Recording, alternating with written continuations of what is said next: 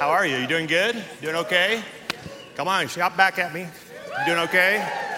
All right. Good worship. I needed every song we sang this morning. I told the first Wednesday crowd, but late Wednesday afternoon, I'm out in the backyard, not paying attention, and I'm walking back up my back steps, and I tripped and fell and came down like on both kneecaps on concrete. Yeah, all the old guys in the room, that hurts, right? So if you see me like walking a little gingerly, I didn't break anything, but you know, when you're 56, there's no gracious way to like fall. And when you fall, you feel like Jabba the Hutt. You just can't move, right? So anyway, I'm slowly recovering, but I do have some pretty good bruises. I would like to show you, but I'm not, okay? It's just too much for you to see today if you saw bruised kneecaps from the old guy, okay? So anyway, it's good to be here. I thought, I feel blessed to be here today with you guys.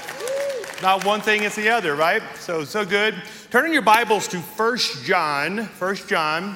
A lot of you know if you've been coming to church, I'm a really big sports fan. It's a borderline idol to me.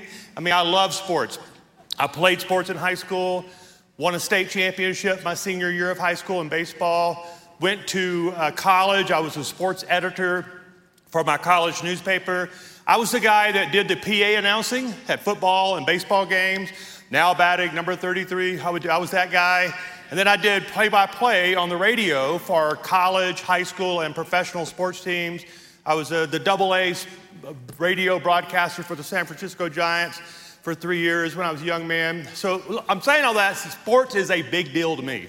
I know sports, I understand sports, I coach. If I probably wasn't a pastor, I would probably be a coach or a broadcaster or something like that, you know? So the reason I'm saying that is I know sports. And I know that the great teams, the really great championship teams, regardless of the sport, the really great effective teams have plays in their playbook that when they run those plays, they work. When LeBron James is coming down the middle of the court and he is determined to get to the hoop, he's going to get to the basket. He's 6'8", 250 pounds. You're not going to stop him. There's just something great about watching these athletes when they make up their mind and everyone knows what they're about to do, they still get it done. Now, that's sports. We have an enemy who's been running the same 3 plays from the beginning of time. 3 temptations. And we find these temptations in the Genesis chapter 3 is when we first see this playbook opened up to us. And then it's repeated to us in 1 John chapter 2. 3 temptations. So last week we talked about walking in the light. We talked about what does it mean to come into the light? What does it mean to be brought out of darkness into his marvelous light? In chapter 2, what we're going to look at today, John describes the way the world motivates us compared to the way that God motivates us.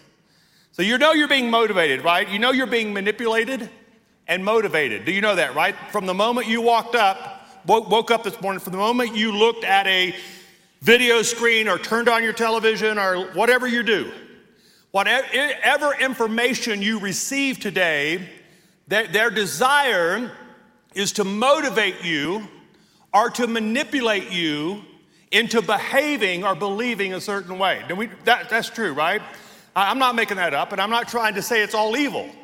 A lot of people like me today, I'm trying to motivate you, not manipulate you. I will never manipulate, but I am certainly trying to motivate you today to read 1 John 2 on your own and to say yes to a better way of living your life. So I want to say that up front. I'm here today to motivate you toward a life of living, serving, and following Jesus.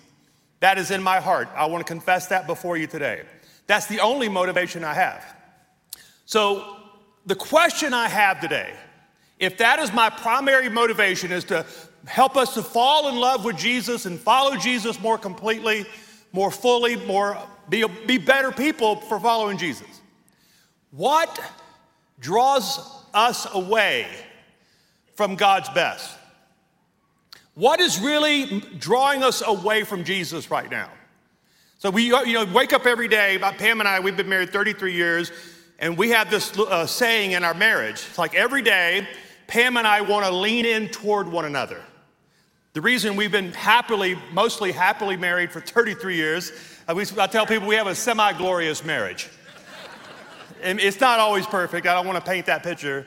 We fuss every once in a while. Pam wins and I get over it, right? That's how it all works out. But the way you stay married, all the married couples, if you want to be married, if you know someone who's married, any relationship of any importance in your life, if you want a close friend, a business partner, this is the way you keep those relationships healthy. You lean toward them. In other words, physically, emotionally, mentally, you're leaning toward one another. You're not pulling against one another. You're not fighting against one another. You're not competing with one another. You're complementing one another, right? Leaning toward one another. Well, this is also the way you stay close to Jesus. You have to wake up every morning and say, I'm going to lean in toward Jesus, and I'm going to be aware of forces that want to pull me away from Jesus. And those are evil forces in the world. Listen very carefully. I want to be very clear about that. We have evil forces in the world that are very real, that really do want you to turn away from Jesus. And these forces are world class at what they do. They're very, very skilled at pulling you away from Jesus. Now, the good news is these very skilled enemies were all defeated at the cross. Every one of them, all of them. Every one of them. So we serve the victorious King, the resurrected one. The resurrection is what caused us now to be able to live in the fullness of the victory, right? All right, now John knows this. The writer of this book knew Jesus personally. And I said last week there's some debate about which John actually wrote 1 John. It could be John the Elder or John the Revelator. But either way, either person, both people followed Jesus. They talked with Jesus personally. They saw him after the resurrection. They were firsthand witnesses of the life of Jesus, in other words. All right, let's open up the Bible, 1 John chapter 2, verse 7. It's very important that we catch this, verse 7. John is telling the people, I am not writing you a new command. You know, this is really the whole point of church. It's not to come here and learn something new. Now, it may be new to some of you, but most of the time what you hear in church is not something new. It's something true. In other words, if it's new, it's probably not true. And if it is true, it's probably not new. Come on, somebody say amen. So I'm not here today to bring some new thing to you. What I want to do is preach something that is true to you. That's why John says here, I'm not writing you a new command, but an old one, which you have had from the beginning. Now, what is he talking about? Now, he's talking primarily to a Jewish audience. There were certainly Gentiles coming to faith at this time, but the churches still were majority Jewish believers. And he's telling them the story of Genesis chapter 3. Now, I'm going to go back there. Let's go. This is the front of your Bible. Right, your grandmother signed it. Open it up. Chapter 1, 2, 3, all right? Chapter 3, verse 6. This is the story of Adam and Eve. When the woman saw that the fruit of the tree was good for food and pleasing to the eye. So it was good for food, pleasing to the eye, and desirable for gaining wisdom. And there we have the three temptations. All nicely wrapped right there. She saw three things. When she saw the fruit, she saw three things about the fruit that you need to catch here. It was good for food, that's one. Pleasing to the eye, it was a good looking piece of fruit. And hey, if I eat this fruit, it might have magical powers to make me something more important than I really am. And she took it and ate it, and we have never been the same since. And she also gave some to her husband who was with her, and he didn't ask any questions. He did exactly what his wife told him and ate it. And we've never been the same since. All right, now catch that. It was good. It looked good. It tasted good.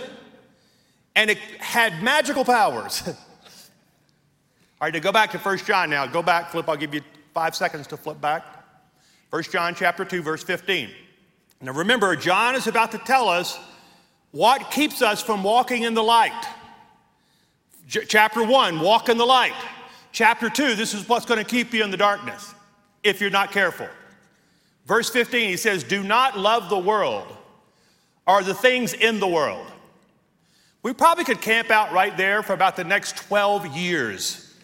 And I could come every Sunday and preach on that text, and we would not run out of temptations and sins to talk about. Somebody say amen. It doesn't mean we're not supposed to be concerned about the world. It doesn't mean that we're not supposed to live in the world. It doesn't mean that we're not supposed to make the world better. It doesn't mean we're not supposed to mow our yard and bathe our children and take care of our neighbor. It doesn't mean any of that. He's talking about what is your first love? Who has your primary worship? If it all came down to it, who would you choose to worship? That's what he's talking about here. That word love is a deeply spiritual word that he's using here. He's talking about the act of worship, adoration. He says, do not love the world or the things in the world. If anyone loves the world, the love of the Father is not in him. For all that is in the world, now we're about to hear Genesis 3 repeated back to us, okay? For all that is in the world, here's the three temptations. The lust of the flesh, the lust of the eyes, what you see, longing for something, seeing something, and the pride of life, wanting to be something that you're not. It is not of the Father, but of the world. And the world is passing away, and the lust of it. But he who does the will of God will abide forever and ever and ever. His kingdom will have no end. Can we pray together? This is a heavy message now. I'm going to smile when I say it, but it's heavy. So we better pray a bit. Let's pray a minute before we get into this. Father, we ask today, would you speak to us? Would you challenge us and change us? Lord, by the power of your Holy Spirit, would you meddle with us today? Mess with us today. Convict us today. Lord, make us into your image today. And we ask it in the name of the Father and the Son and the Holy Spirit. Amen and amen and amen. So let's look at these three temptations. Again, think of it as a team. Think of it, if you're a football fan, think of it as calling the same three plays over and over again, and you know what the play is, but you can't stop it. Those are the great football teams.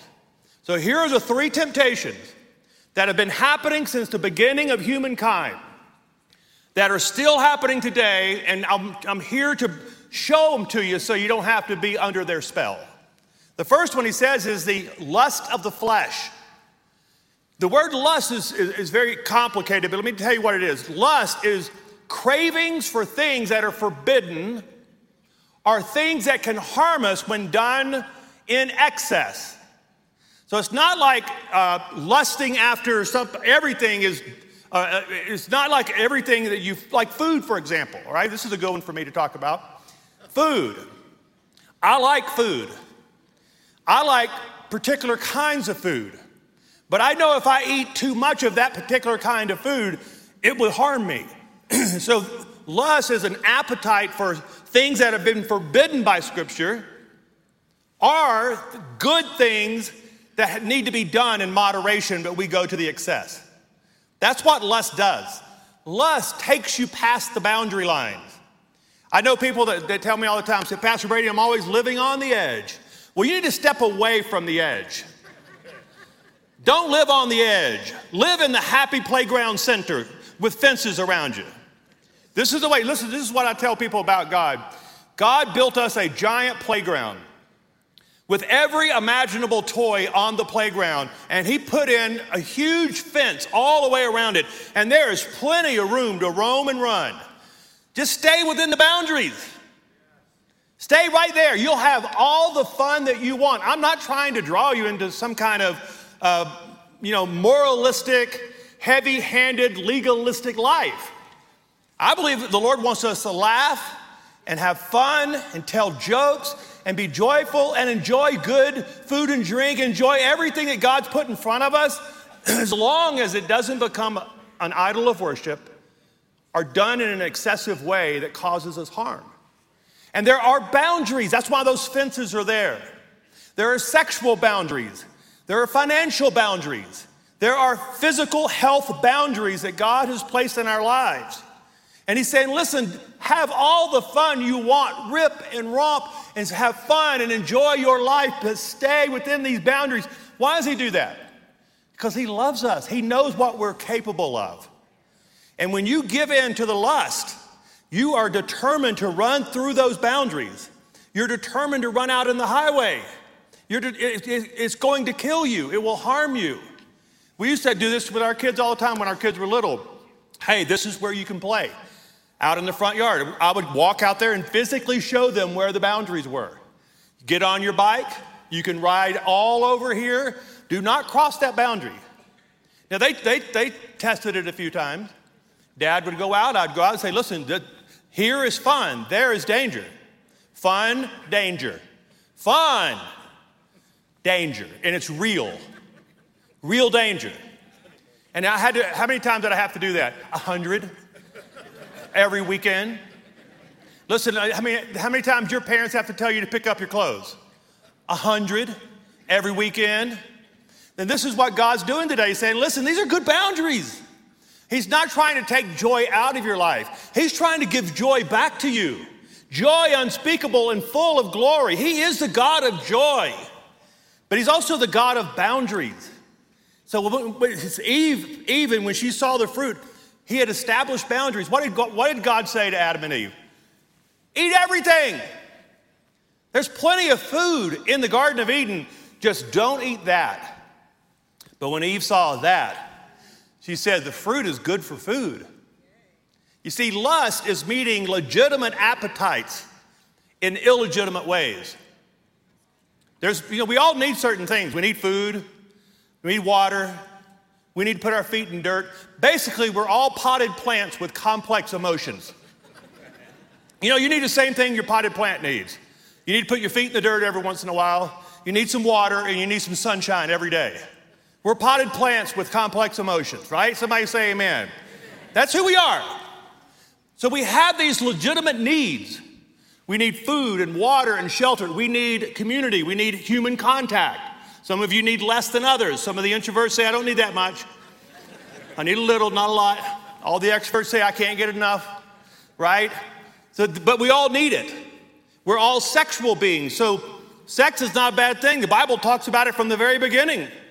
Those babies didn't come from nowhere. Sex was happening at the beginning of the Bible to the end. But how do we meet those needs? How do we fulfill the God-given desires that are in our lives? He says Adam and Eve had plenty of other food. Listen, here's what I want to tell you about lust. The enemy's telling you that you can't find it any other place, and that's not true. What the enemy says to you, says, well, your wife doesn't look at you the way she used to, so go find sex somewhere else. No, she's enough. He is enough. When you cultivate the right kind of marriage, it's plenty.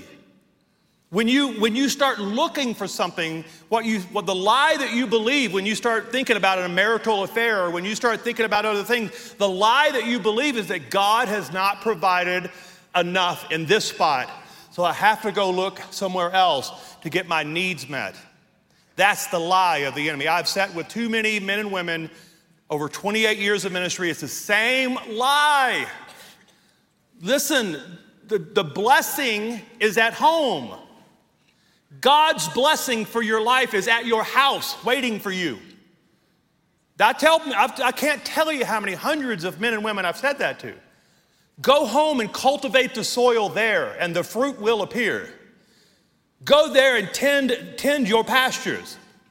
Take care of the people around you that God's given you. God has not withheld one good thing from any of us. Somebody say amen to that. God has not withheld any good thing for you. There's plenty. Adam and Eve believed a lie that God had not provided for them. So I've got to go take something because God's not providing. So the lust of the eyes, meeting legitimate appetites in illegitimate ways. All right, here's the second thing. It says the lust of the eyes. When Eve saw it, she said, that fruit is going to taste good, but it looks good too. Of all the fruit that I have seen today, that is the best looking fruit. Eve says the fruit is pleasing to the eye. Pam and I, when we were a young married couple, we were so foolish in some ways. We were in our 20s, and we lived, around 30 or 31, we moved to Dallas-Fort Worth. And we were living in one of those starter neighborhoods where they were building new houses all around us. So we bought one of them because we were a starter couple who were buying a starter home. There's homes, like 5,000 homes within a half mile of you, just everywhere. But we were suburban Brady, Pam, and we had one of those little houses. It was brand new when we bought it. And if you ever walk into a brand new house, carpet, paint, it's just the combination of those smells: sawdust, carpet, paint, the aroma. There's something, I don't know what's in that, but it is super intoxicating and super addictive. Like, you start smelling that, and then you walk to your house 5 years later, and it smells like rotten Cheerios and Chihuahua or whatever. And then you go to your neighbor's house, and that's a brand new house, and it smells like new carpet, new paint, sawdust. You go back to your house, and it's like the toddler apocalypse has happened, right? Toddler tornado. And what happens in your soul is you start looking at things. You start wanting something that looks newer and better. Listen, this week, all the commercials that you see and watch, take a little note. Every time you hear this phrase this week, get the thing that you deserve. I actually heard this the other day. Get the dog food your dog deserves. I don't have a dog. I wanted to buy the dog food because I don't even have a dog. But I want to take something away from my dog that he deserves. I mean, it's almost like a fundamental, they're adding to the Constitution every week the things that life, liberty, pursuit of happiness, and dog food, and teeth whitener, and all these things that we deserve now. Like it's a constitutional right being voted on by Congress. But what happens is we look at things, we adore, and our adoration becomes worship. You start looking at things and you become, listen, here's what Psalm 101 says. Psalm 101 says, I will set before my eyes no vile thing. What is vile? Vile is something that someone else has but you don't. It's not yours.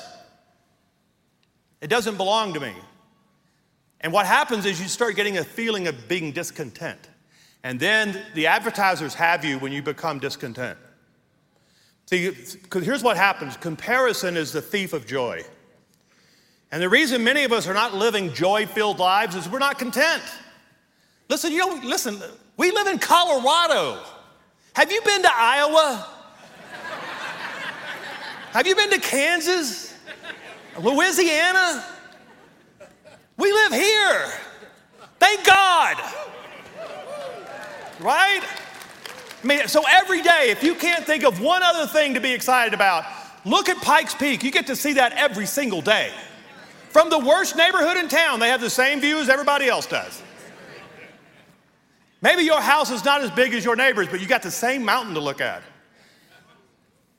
So what happens is we start looking around this beautiful place we get to live in. It's not enough. Well, I mean, I wish we had more water here, There's bighorn sheep in my neighbor's yard. I don't have anything. I have a rabbit. I mean, come on.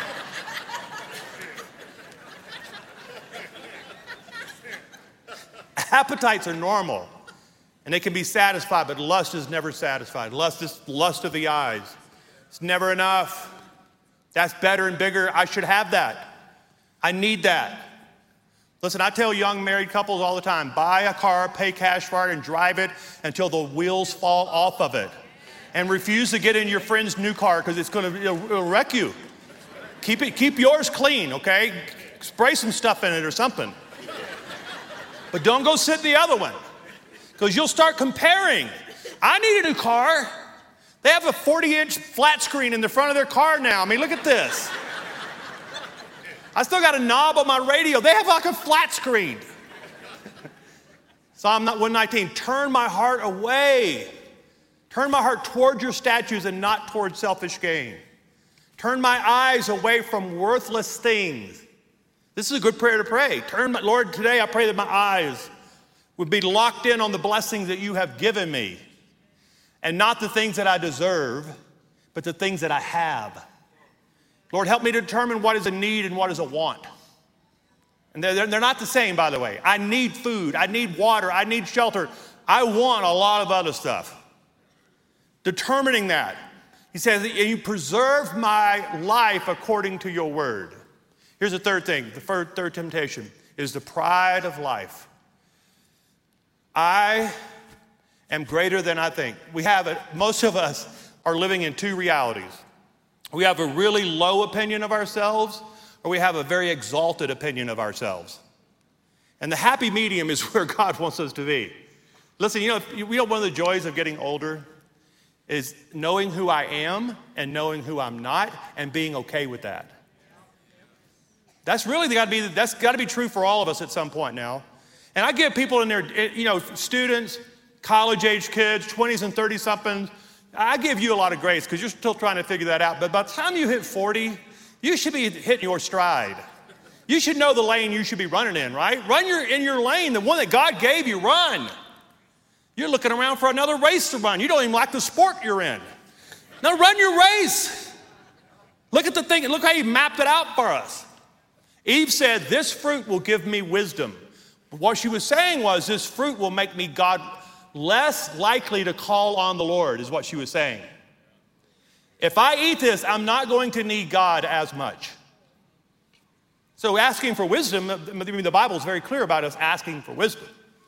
What she was saying was, if I eat this fruit, I am going to become more like God and less needy of him. I will not want to take so many walks in the morning. You know what happened after they sinned? God shows up for his morning walk with them and they're hiding from him. I don't know about you, but I would give everything in my life to walk with God every morning like that. Physically walk with Jesus every morning. I mean, there's not one thing I own I wouldn't give away for that. But the first thing they surrendered after they sinned was their morning walk. Companionship with God himself, who would come down in the cool of the morning to check on them, physically check on them. And one morning he shows up for the walk and they're hiding. Why? Because they had bought into a lie that we really don't need God as much. I did this. Here's the lie, okay? I did this. Look what I have done. I was on the phone. I have mentors. I have some older pastors that I call. And I called both of them on the same day this week and just was giving them a report, telling them, good, bad, the ugly that's happening. And they give me such good feedback. They pray over me. They give me good, wise counsel. And they check on me. They ask about Pam and the kids. And this one of my friends said to me this week, he said, Pastor Brady, you have so much to give God glory over. I needed to hear that. You have so much going on in your life that you can give God glory for it. Give God glory for all of it. And it wasn't because I was being cocky or prideful. He was just, as a good mentor, he was saying to me, Pastor Brady, the Lord's blessed you. Tell him that he's blessed you. Remind God of how good he is. Not because he's some egomaniac out there that just needs constant affirmation. He's not that. It's because it's for us, right? So we don't look up one day and we've become our own little God. I've tried being God. I'm awful at it. I'm terrible at it. And listen, you're not as good as you think either. But this is a lie. I did this. Look at what I have done. I don't need God or anyone else. Ultimately, what happens, people are asking me all the time about humility and what does it mean to be prideful or humble. I say, listen, it's very simple. Humility is trust. Humility is trusting the Lord. Humility is saying, I don't have to figure all this out. I'm not responsible to figure out every single issue that comes before me. I can trust the Lord. Lord, you will lead me in the paths of righteousness for your name's sake if I trust you. If I can just put my trust in you. If I can just give you the glory and get out of the way. And many of us are trying to manipulate God to get more from him instead of just trusting him. Stop asking God for more. Say, Lord, let me trust you more. You know what happens? I'm not trying to give you some magic formula here. Let me tell you what happens. If you'll stop asking God to give you something and start telling him thank you more, you know what you'll get? You'll get more. Amen. In fact, this fall, I'm going to preach through the book of 1 Kings this fall with you. So starting in August, we're going to go through 1 Kings. And one of the best stories in the opening chapters of 1 Kings is the prayer of Solomon.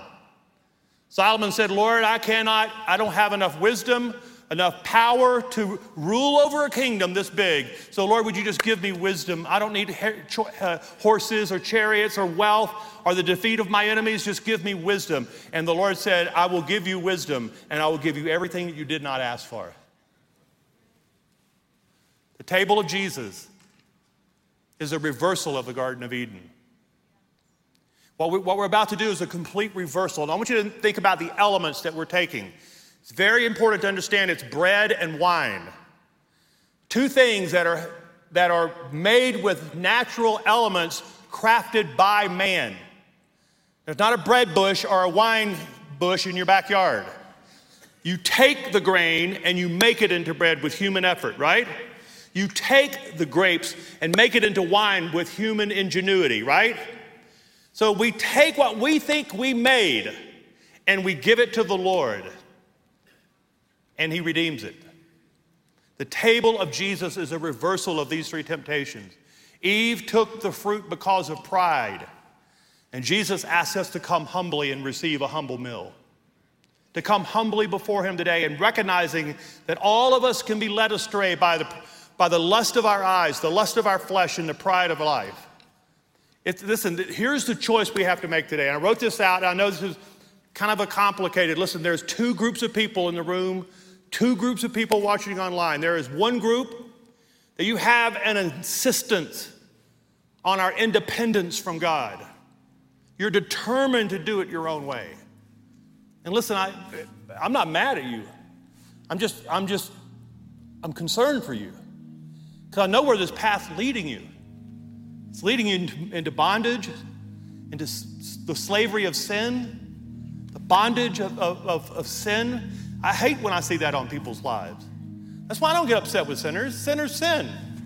Dogs bark, cats meow, sinners sin. Why are you getting mad at sinners? I mean, I see sin out in the world. I'm not mad at them.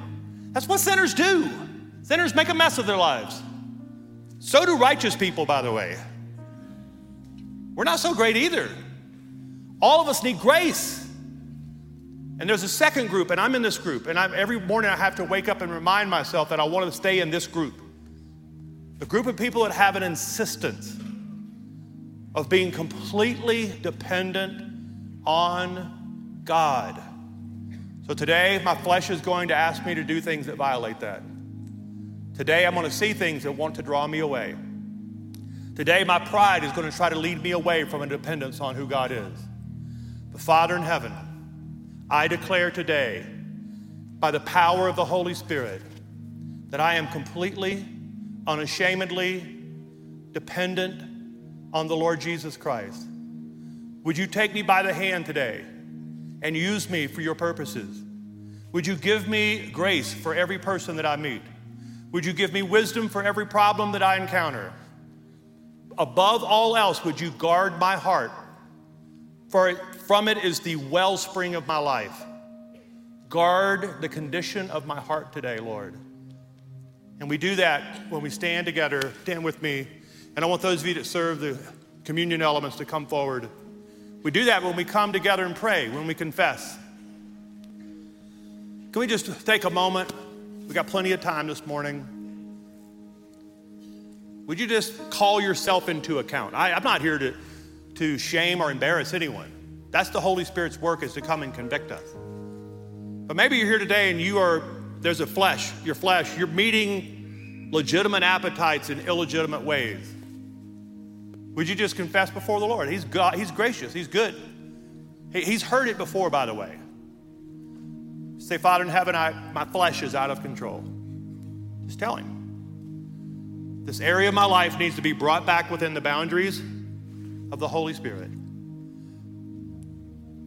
Or maybe there's something you're seeing right now that has distracted you from the goodness of God. You're seeing, you're wanting something. You're coveting something. And you know the Lord does not have that for you. Be content. So ask the Lord today, Lord, I want to be content with what you have. Lord, there are so many things in my life that I should give you glory for. Start naming them. Name your blessings today. Or maybe there's something out there that trying to take God's place in your life. The pride of life. I don't need God. If I had that, I would need less of God. That's what the enemy is trying to tell you. Father, we come today as your children, sons and daughters, and we confess these temptations are real, they're powerful, they're effective. But Lord, today we thank you that you stand between us and our enemy. And you cover us, and you strengthen us, and you bless us. And in your name and by your authority, because of you, we do not have to live lives in bondage of sin. We can live lives of freedom, lives of joy, lives filled with the goodness of the Lord. So Lord, we choose today, we have an insistence today, an insistence on the dependence of God. We are dependent on you. You get all of our worship. You get all of our adoration. You get it all. Come on, let's lift our hands. Let's worship today.